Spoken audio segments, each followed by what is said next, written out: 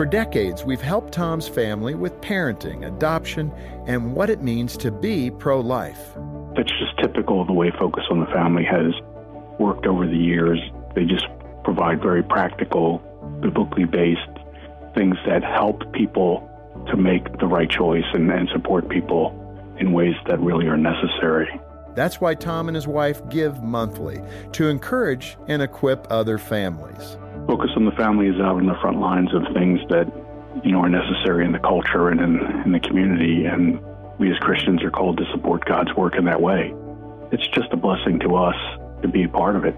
I'm Jim Daly. I'm inviting you to give monthly so that together we can save even more families. Join our Friends of Focus on the Family team by calling 800-A-FAMILY or donate at focusonthefamily.com/family.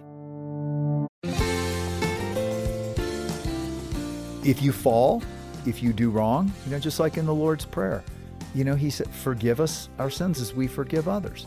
He already has paid for that sin 2,000 years ago, which means he already knows the ones you haven't even done yet. And he paid for those too, so that we won't stay disconnected from the very source of love and life and the meeting of our deepest longings and the leading us on this healing journey, this adventure of life. There's nothing better. And all you have to do is stay connected to him. The fruit happens naturally. That's Pastor John Burke, and he's with us today on a Best of 2022 Focus on the Family. And thanks for joining us. Your host is Focus President and author Jim Daly, and I'm John Fuller. John, these can be tough questions, but do you know someone who's 100% in tune with God? Now, this is a tough question. I'd have to say I've known people who are really close to and they hear God a lot. I've never known anybody that's 100% in touch with God. It's kind of like who got a perfect score on the Jesus. SAT. Yeah. But, hey, 1 Thessalonians 5:16-18 tells us, rejoice always, pray without ceasing, give thanks in all circumstances, for this is the will of God in Christ Jesus for you. And what a great reminder. And it does get difficult. I got to admit that. We get into squabbles maybe with our spouse, our kids. Things chew at us to where, did we really get an A+ in how we reflect God's character? Maybe not always, but the good news is he makes a way for us to repent, to try again and do over those things that we don't do so well the first time. Today, we're going to give you a clear picture of what it looks like to do life with God, to challenge yourself actually to deepen that relationship with the Lord so that more often than not, you're responding exactly the way you should. I like the way you put that. And John Burke is the right man to help us unpack this. He's the pastor and founder of Gateway Church in Austin, Texas. He's married to Kathy. They have an adult son and an adult daughter. And he's the author of a number of books. One that we're going to be talking about today is called Soul Revolution, How Imperfect People Become All God Intended. And we have that here at the ministry. Check the program notes for details or give us a call, 800, the letter A and the word family. John, welcome back to Focus. Oh, thanks for having me back, Jim. It's so good to have you. In from Austin. In from Austin, And I think Texas, Amy's ice cream is pretty good. You're right. There's a couple down there, though, right? Oh. Amy's just one. Oh, yeah. Of those great ice creams. There's great food. When it gets hot, you want ice cream. Oh, that's it. Hey, listen, obviously you're a pastor, but there was a time, maybe even when you were a pastor, which is probably the core of my question, but there was that time when you really struggled with God over trusting him. I think that's every believer's challenge. I mean, Lord, seriously? There was a time? Yeah. If, then, those kind of questions. If you're so good, then why is this happening to me? Yeah. And I love that refreshing idea that even pastors have that challenge sometimes too, even though they know the word really well. So what was the battle for you in trusting God? Well, there hasn't been one. I appreciate that. No, I really do think, God is trying to peel us like an onion down to the core of who we are and who he is. Why is that? What is his goal in that? Well, I think it gets to what he really wants. But I think part of getting to that, he doesn't force us, he leads us gently. Sometimes not so gently. And so my first disappointment, I wasn't a believer. I was an engineer before I became a pastor. But my dad died of cancer. And I remember standing at his gravesite and looking at, these two dates separated by a dash. Mm-hmm. And I was just looking at them and I was thinking about how life gets summed up in two dates and a dash. When we're born, when we die, and yet there's this dash in between. Yeah. And what's the dash for, right? Yeah. What are we going to make of the dash? What's it really about?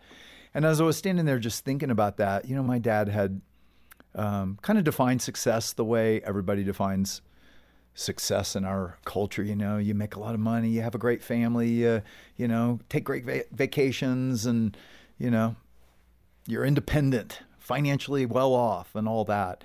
And yet on his deathbed, he had said something to me. He said, John, I'd give it all back if I could just have my health and my family. Wow. And that marked me. Yeah. And I stood there thinking about that, and it actually led me on a journey coming to faith in Jesus.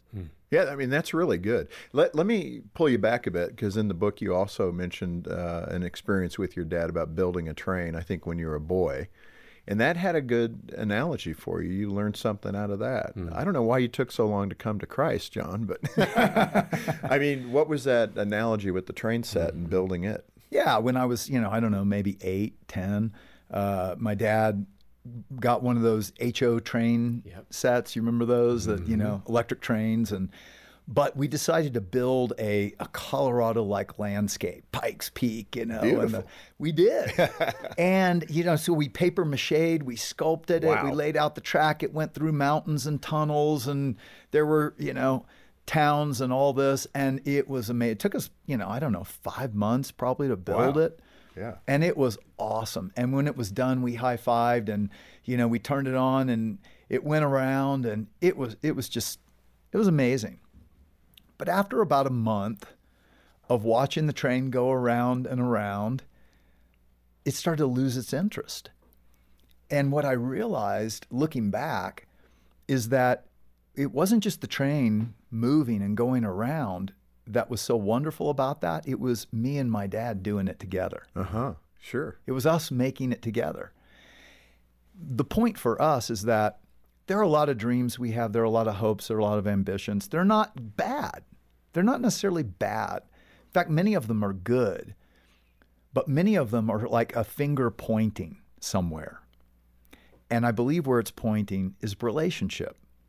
Without the relationship, first with God and then with others, all those other things, they lose their meaning. They're just a train going around and around. Yeah. So that's one of the things I talk about in Soul Revolution. We all have deep longings. They're good. I think they're from God. But sometimes we have shallow strategies. In other words, we don't really understand how are these deepest longings going to be met. But what if you have all those, but you still don't have contentment? Right. So our deepest longings, when we start to drill down, they're spiritual. Right. They're what God promises by his Spirit: love, joy, peace, patience, kindness, goodness, gentleness, faithfulness, self-control, those kinds of things. And our deepest longings only get met when we understand what God's deepest longing is too. And God's dream is for intimate relationship with you. Let with me. Yeah, let me get into that a little bit, because in the book you talk about God's longings. I don't know that I've ever thought of that, other than God loves us and God built us for a relationship with him. But I didn't carry it to the next conclusion, which is, why did he do that? Yeah. And that's your point. Well, and if you think about it, if his main desire was to get people to do right and quit doing wrong, if he's God, couldn't he make us? Couldn't he force us to stop doing wrong and do right? Right. He could. So why doesn't he? Well, because there must be something deeper he wants. He allows free will even against his will. Why? Well, because you can't have love without free will. You can't. Exactly right. I mean, let's say you fall in love with some person, right? Mm-hmm. And you want them to love you back. You could shower them with gifts, right? With good things. But they might love the gifts, but not so much you still, right? So you can't actually buy real love. You could try to force them. I guess you could put a gun to their head and say, marry me or love me, and they might, out of fear, parrot it. But we would all know that's not love. Love must be free. That's true for God as well.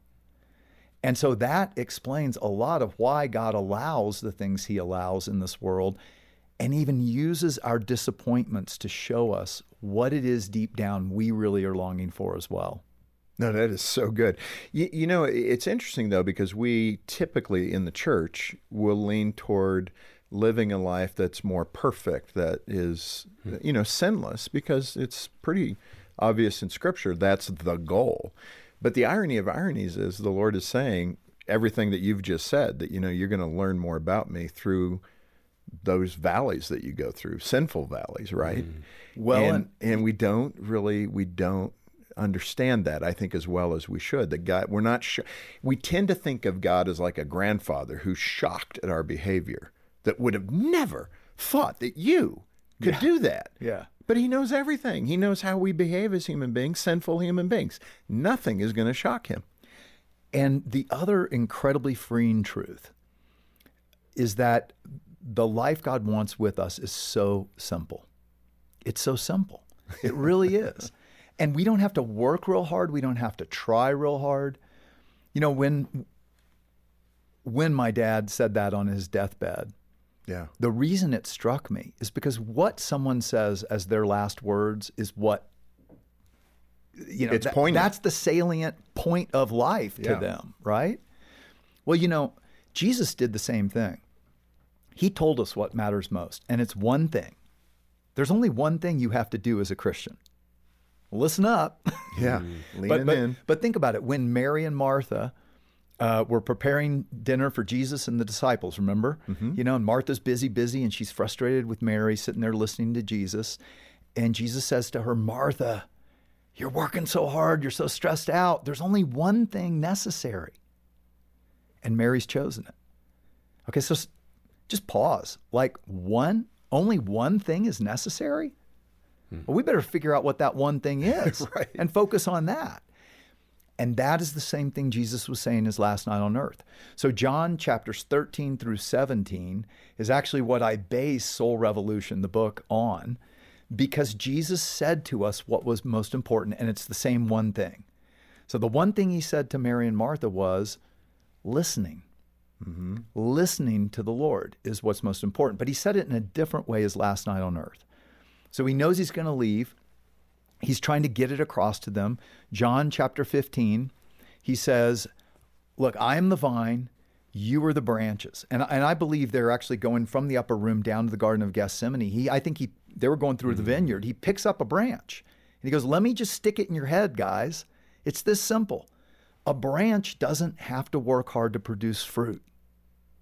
All it has to do is stay connected to the trunk, the vine, and fruit happens naturally. I'm the vine, you're the branches. Stay connected to me and you will bear much fruit. Apart from me, you can do some good things. No.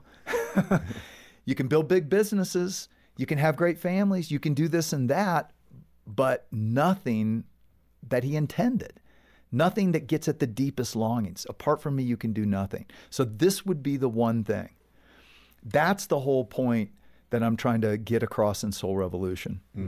That actually all we have to do is learn to stay connected moment by moment to God's Spirit, and the rest of the things take care of themselves. John, that's the core of the book, this idea of the 60-60 experiment. So describe what that is, and let's talk about it. Well, let me tell you how I came to it, because just like anything else, many times it only comes through disappointment. Trying to get my deep longings met with a shallow strategy, and God using that to show me, how do I get what I really want with connection to Him? So when we planted Gateway Church, nothing went as planned. And here's a disclaimer. Normally with the Lord, it doesn't work out the way you think it should. It's rare. Yeah, and we all know that, but when it actually hits, our response is different, right? Right. You know, so we were supposed to launch in the General Cinema movie theater. We had, built this core group, raised money. We sent out invitations and mailers, and 2 weeks before, General Cinema Los Angeles calls me and says, you can't do church in our movie theater. It's bad for business. So I go back to the guy in Austin who signed the contract, and, you know, well, he wasn't supposed to sign the contract, apparently. I'm talking to lawyer friends. I'm trying to figure out what to do. We're going to have a bunch of people show up in 2 weeks, and we can't meet. And nothing worked. And finally, in desperation, we call prayer meeting of our core group. Mm-hmm. And on my way out the door to this prayer meeting, the phone rings. This is back when phones rang, you know, and you had to go back and get them. Right, yeah. You didn't put them in your pocket. On my cell phone. And it was a pastor friend in Cincinnati who had this prompting to get someone he had led to the Lord connected to our church who was moving to Austin. And I told him, well, I don't know, we're going to have church. And I told him why. And he said, well, I think there's someone in my church who might know someone in the movie industry. Want me to talk to him? And I said, sure. I didn't think about it. Right. We go and we pray. The next week, I was like, one desperate attempt. I go back to the movie house in Austin. And when I walked in, the guy goes, well, you guys have good connections. I'm like, what do you mean? He goes, you haven't heard? He said, the president of General Cinema in New York called the Los Angeles office and said, work it out with the church in Austin. Oh. So you're good to go. That was a good friend. Well, it was God's prompting of my friend to call me, and he knew someone who knew the president. Now, I thought everything was going to go great. 6 months later, because, hey, God worked it out, right? Yeah. But then 6 months later, we get kicked out. And then we had to move to 6 different locations during 2 years. Every time we moved, we lost people. We're reaching. It was so frustrating. I'm like, Lord, what am I doing wrong? And I got to the end of myself in disappointment and frustration. And frustration with God. Yeah. Because he's not doing his will the way he's supposed to. And look what I'm trying to do for you. Look what I'm doing for you. Look at all I've given for you. And in that, he started whispering something into my mind over and over when I would start complaining for about a year. But it was the same thing every time. Am I enough? Am I enough? And at first I was mad. I was like, what? I left my engineering career to follow you into ministry. I left that ministry to come plant a church to help reach people. What do you mean, am I enough? Haven't I showed? And then I realized, oh, I guess not. Because the truth is, if God, loving God, loving my family, loving the people who are coming, and even with the difficulties that come, is not enough, God has to do things my way or I get mad and angry and frustrated with him. And so what I realized in this, and this is getting to the core of this whole 60-60 experiment in Soul Revolution, is Jesus' prayer. What he taught us to pray is, your kingdom come, God, your will be done on earth as it is in heaven. Because God's will mostly is not done on earth. Because we spend most of our time trying to get my will be done. And that includes Christians and even pastors. And so I spent a whole year just practicing waking up every morning, surrendering my will, and trying to only do God's will during that day as best I understood it. Right. And it was amazing. Well, and that's the challenge you put in the book. So let's talk about 60-60. What are you challenging your readers to do? Yeah. So it came from that year of this experiment I did personally, and the joy I started to feel, the peace I started to feel, a deeper love for my children. I mean, these things that I really wanted, it was amazing. And I'm mowing the yard one day, and I'm talking to the Lord about it. And I'm just saying, I wish the people in my church could understand how great this life is with you. And I had the thought, do an experiment for 60 days. It takes time to change a habit. Right. 60 days, every 60 minutes, set your watch beeper to go off, set an alarm to go off, or something to remind you, abide in me, remain in my love, as Jesus said in John 15, and you will bear much fruit. Apart from me, you can do nothing. So just get them to try it for 60 days and see what happens. And we did Thousands of people have done this experiment, and it's life-changing. That's amazing. It's life-changing. Yeah. But it's what Jesus said over and over, right? Paul said it in Galatians chapter 5:16. Walk by the Spirit, and you won't carry out the desires of the flesh. You don't have to try to stop sinning or try to break that habit or this habit or that addiction. Just walk by the Spirit, and you won't do that. Instead, the fruit of the Spirit, love, joy, peace, patience, kind, all that will start to grow. Yeah. Only one thing is necessary, Martha. Listen. It's the one thing. So we have to learn to stay connected. So that's the experiment.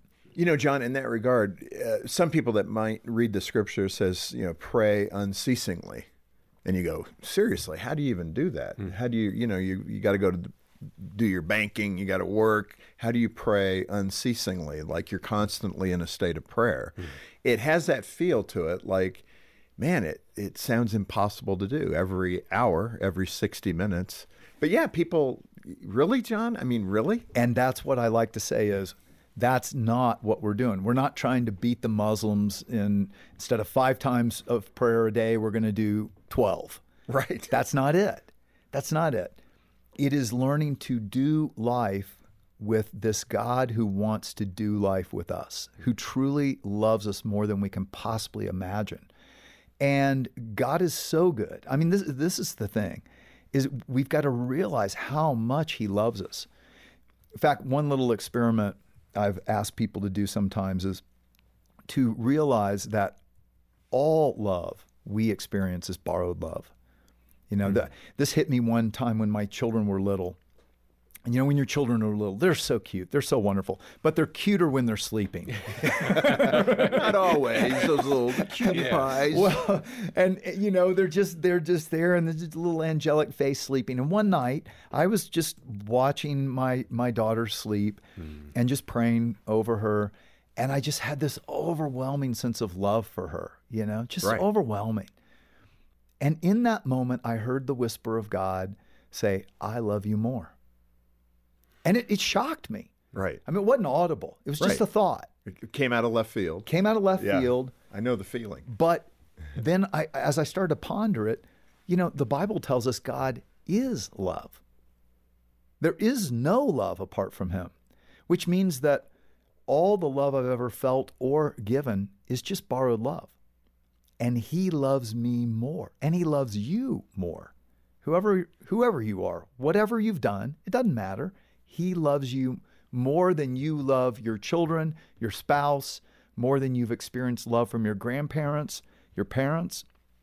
It's all borrowed love. Yeah, it's so good. And the point of that is, unless we realize who God is, and that because of what he's done for us in Christ, he did that so we will walk with him. He didn't do that just to get us into heaven one day. And believe me, I wrote about heaven. I know about that, right? That's not why. He wants us to do life with him in this loving relationship. That's what Jesus was trying to get across in John 15. Yeah. As the Father has loved me, so have I loved you. Right? Yeah. And no greater love than to lay down his life. And abide, he said, in that love. And you will abide in my love when you obey me, when you obey my commands, when you do what I say. When you listen. Listen and respond. Exactly. Mm-hmm. So that's the 60-60 experiment. Yeah. So what I say is, it's not stopping every 60 minutes to pray. It's not that. If you do that, it's good. It's just totally missing it.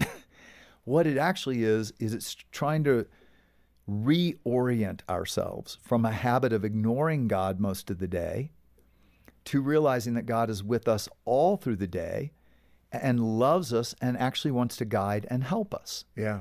And I think what helps people is realizing it's not changing your life, it's reorienting your life.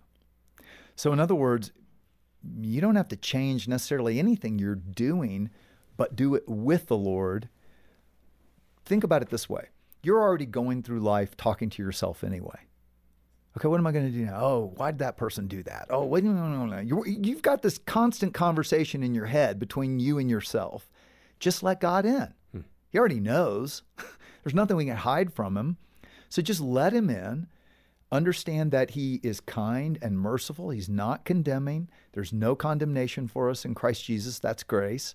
So that, Romans 8:1. So grace is so that we can fulfill the intent of the law. That's what it says. How? By those who set their minds on the things of the Spirit, not the things of the flesh. So it's the 60-60 idea is, where do we set our minds moment by moment throughout the day? That 60-minute interruption interrupts our old habit of forgetting about God and not listening and not necessarily being willing. And it reorients us to be able to go, Lord, how did I do last 60 minutes listening and hearing and abiding, staying connected to you? And, attaboy yourself for the times you did. Don't be harsh on yourself, because you'll miss it more than you get it right, but you're learning. Such great insights from Pastor John Burke about staying connected with God and being intentional about every 60 minutes for 60 days connecting with God. I hope you've been inspired to take up the challenge on this Best of 2022 Focus on the Family program. The grace aspect that John talked about is so important. It allows us to experience freedom in Christ.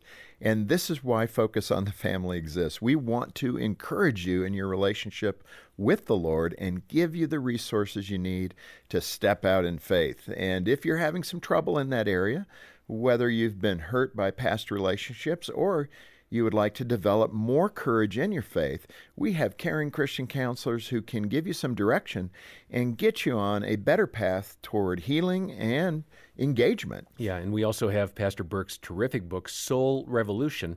That's available here at Focus on the Family. And the great thing about getting it from Focus is that money goes right back into ministry. We're not paying shareholders. As we close out the year, I'd like to ask you to consider joining us in ministry. We hear from people every day, couples heading for divorce, parents who are stressed out and encountering a crisis with their parenting, and others who just need a compassionate ear. They are looking for answers to some of life's toughest situations. And you can give these families hope when you support Focus on the Family. Your prayers and financial gifts provide scripture-based resources and programs to save and strengthen families just like yours. And when you donate today, a gift of any amount, we'll send you a copy of Pastor Burke's book, Soul Revolution, as our way of saying thank you for being in ministry with us. So on behalf of all the families that you're going to help through Focus on the Family, let me say thank you. To set up a consultation with one of our counselors or to donate and get your copy of Soul Revolution, call 800, the letter A, and the word family, 800-232-6459. Or go online. We'll have all the details in the show notes. On behalf of Jim Daly and the entire team, thanks for listening today to Focus on the Family. I'm John Fuller, inviting you back as we continue the conversation with Pastor John Burke, and once again, help you and your family thrive in Christ.